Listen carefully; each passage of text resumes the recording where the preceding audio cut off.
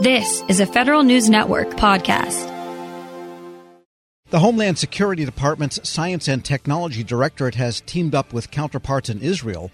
The goal of this program, now in its seventh year, is to fund the discovery of what it calls advanced solutions for mission-critical homeland security needs. For how it all works, the Director of Industry Partnerships in the Office of Innovation and Collaboration, Megan Mayle. Ms. Mayle, good to have you on.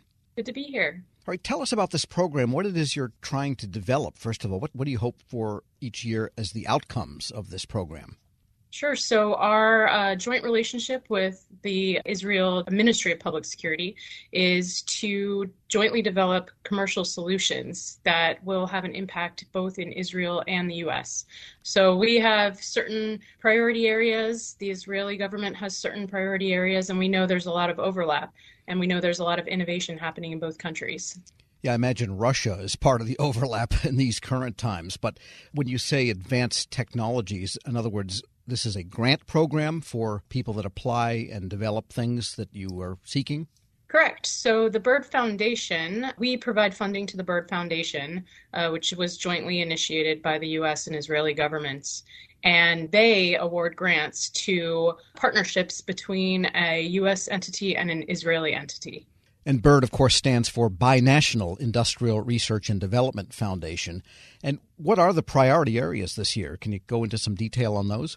So we, on the DHS Science and Technology side, we make sure that our priorities map to our end user capability gaps, so the things we're seeing from DHS components. And then we talk about those with our Israeli counterparts to see what they're focused on. And so this year, the call for proposals that's open right now focuses on advanced first responder technologies, combating cybercrime, border protection, safe and secure cities, securing critical infrastructure, and unmanned aerial systems. Yeah, that pretty much covers the gamut of all of the DHS component missions and then some. And who is a typical grantee here? These are academic institutions, or can corporations apply? And who can get in on this? We find a lot of small businesses are interested in it. They do partner with academic institutions. I think we're looking for people who are interested in taking some risks and people who are interested in commercializing technologies as well. And these grants, what size are they? Are they $1 million level, $10,000 development? I mean, these programs often have a wide range of sizes that go out. Correct. The grants are up to $1 million per project, which is funding up to 50% of the combined budget that the companies contribute. And who comes up with the ideas? In other words, do you tell them we just need some ideas in unmanned systems, or do you have more specific reach out that you send to them? So that's a really interesting part here is we keep it very broad. Those list of topics that I rattled off a couple seconds ago, that's it. That's the call for proposals. We really want to hear the unique ideas. We don't want to be too prescriptive about what we're looking for. And how do you get to the right people with notice of this? Because it's kind of what we don't know situation.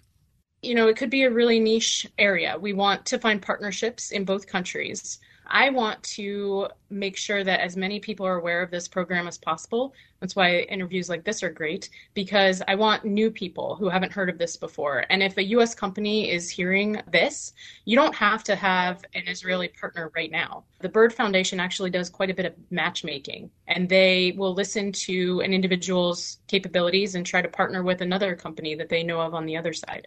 Right, so two grantees could come up with something that someone in the middle, like the Byrd Foundation, says, wow, if we combine these, we could really develop something, and they play matchmaker? Correct. So they'll bring the companies together, the entities together, and then they can jointly work on a proposal and, bring their two disparate technologies into one solution. We're speaking with Megan Mayle. She's Director of Industry Partnerships in the Office of Innovation and Collaboration at the DHS Science and Technology Directorate. And give us an example of some things that have been produced by this program in the past. Sure. So we have a technology that was developed by Blue White Robotics in Israel and Easy Aerial in the U.S., two different companies. They developed a control and command center for drones, for multi-use drones. So basically you can enable simultaneous operation of multiple drones, and then you can perform different types of missions with one aerial view. And testing has been used in Israel to locate trapped people and assess damage to buildings, as an example. And the output of the grantees is what, an idea, a blueprint, a plan, or is it sometimes a product or a prototype?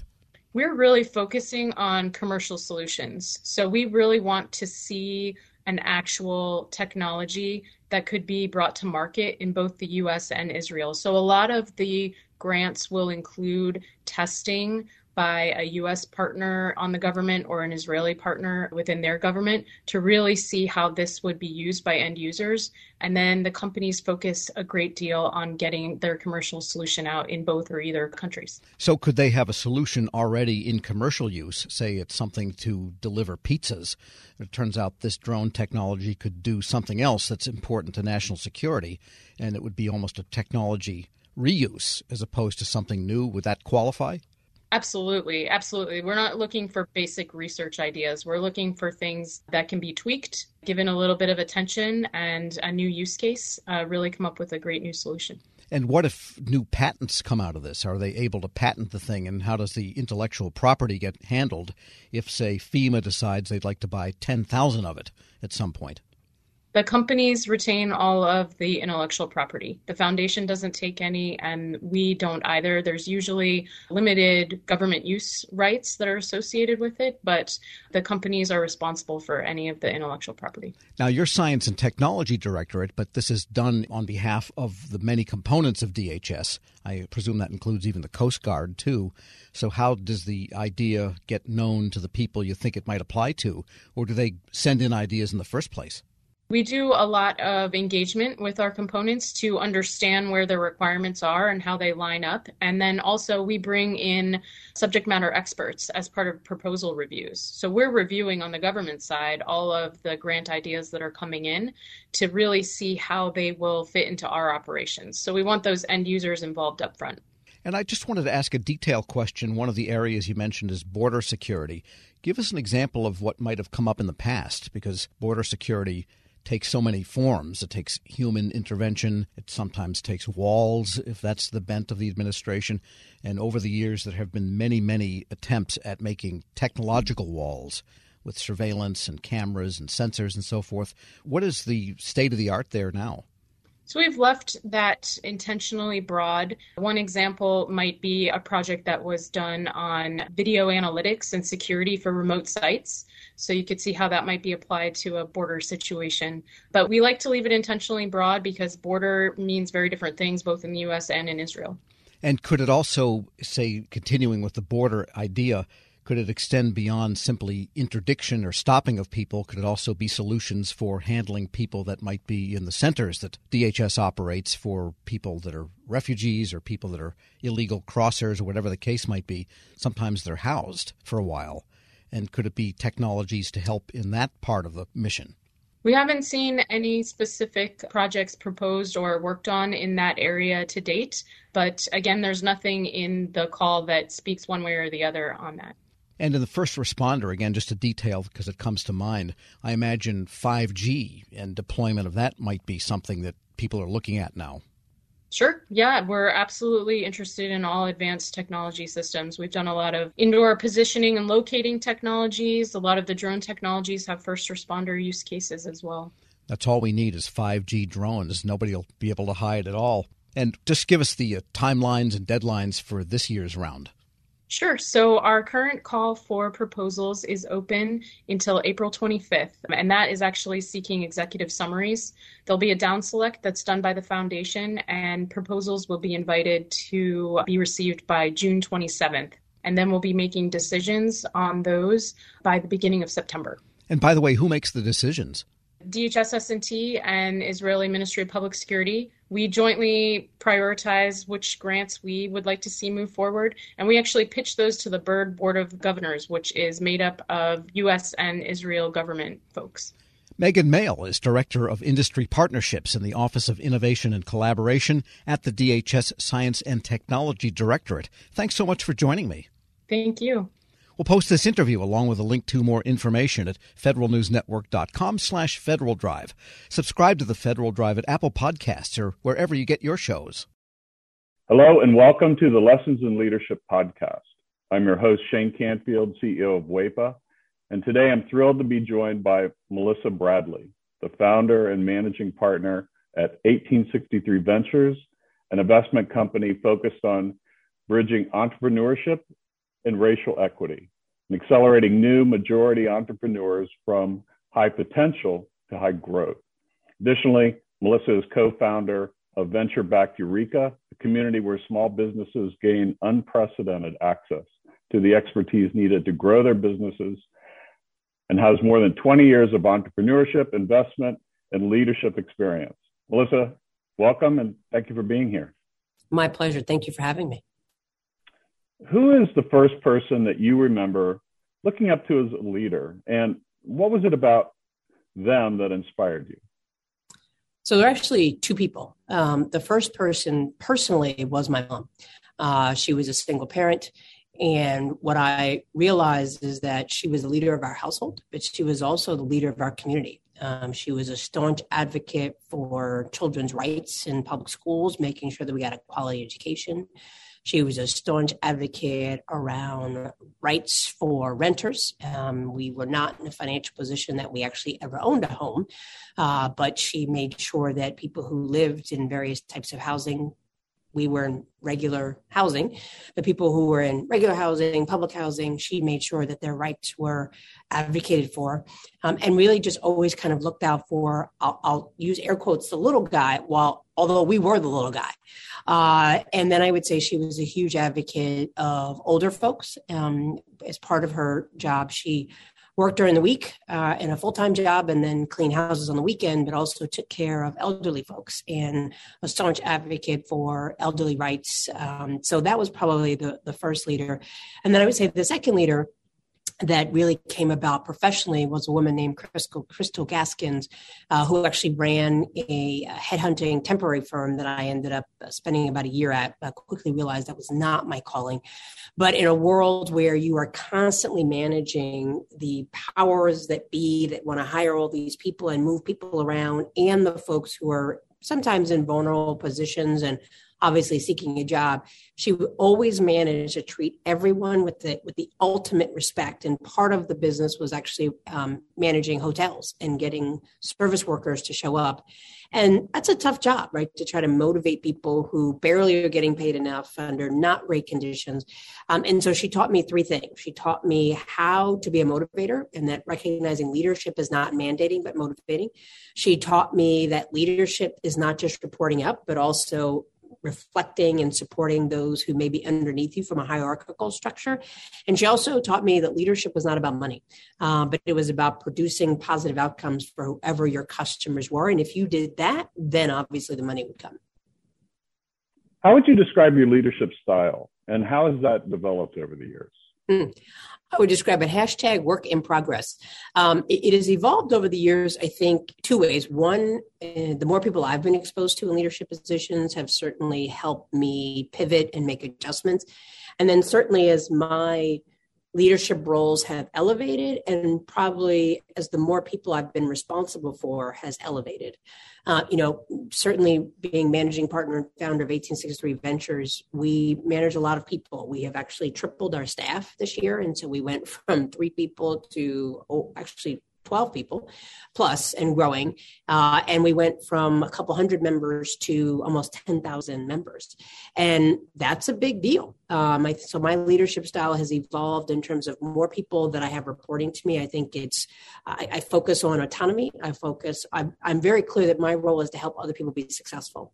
I do set very clear deadlines. I try to do a good job of kind of projecting what is the overall mission and vision, what are the KPIs and OKRs that we need to hit. And then I feel like I need to get out the way. I need not be a micromanager. I need to recognize, particularly since COVID, that people have kids, they have lives, they have ways that they know how they perform best. And so we now have people who work for me all over the world. And as long as we meet our deliverables, I don't need to know that you're sitting in a cubicle or sitting at your computer from 9 to 5. And that's because I've been at those 9 to 5 jobs where I literally had nothing to do, but I knew I was told I had to be in the office. And it just seemed like a complete waste of time. And so I'm really laser focused on outcomes and productivity and advancing the vision and mission, and not on what does it look like? Because I think successful work looks different for everyone. And then I would say more externally, as we now have grown to lots of members and we have a social media presence and I talk to people, I'm mindful that the probably the most important from an external perspective about my leadership is that I am mindful that I am modeling not just for myself, but particularly for other leaders, and particularly Black women and certainly gay Black women. There are not a lot of us. You mentioned that I'm a co-founder of Eureka, so I'm fortunate enough to be in the first 30 or so Black women that have been supported through venture capital, which is a sad statistic, but for a different topic. And so I'm mindful that people are always watching me. And I would say that certainly as a Black woman, people are always watching you, not always for the better and cheering you on, but waiting for you to make a mistake and slip up. And so I'm mindful that when I step into a room or I show up somewhere, I'm not just representing Melissa Bradley and my immediate family. I'm representing all of my members and potentially sending a signal effect of what other people are going to expect as Black women. And the final thing I would say that definitely has evolved since now that I'm over 50 is that I feel a much greater freedom to say what's on my mind than I did before. And I do that. I probably said what was on my mind before, but in a way that was reflective of my frustration and anger with the system. And now I say it with the level of calmness and the expectation that it's important that we are honest around what do Black communities experience, and to phrase it in a way not based on anger, but really using data. And so I would say I've consistently been a staunch advocate for Black and brown communities, but has evolved from being very reactive and saying, well, don't do this and don't do that, to saying, let me explain to you why I think it's important that we take this up, and really letting the facts drive the discussion. Some of that probably comes from the fact that I've worked in 2 presidential administrations, and we all know that just goes back and forth and oftentimes based on rhetoric and not fact. And having 6 kids in a world of social media, I think there's something, the art of conversation based on facts and data has devolved to opinions and pundits. And I think that's a challenge around leadership, because your job is not, in my mind, to convince people, but to inform people and allow them to make decisions for themselves.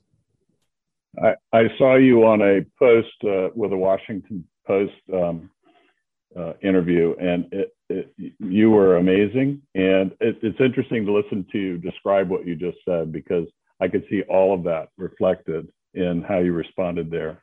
And make one other quick comment about, as a company grows, WEPA is growing as well. And you are so spot on. We have, as leaders, we have to let go and trust those people that work for us and empower them to do their job, and then let them roll. And that's not always easy. This episode is brought to you by Zelle.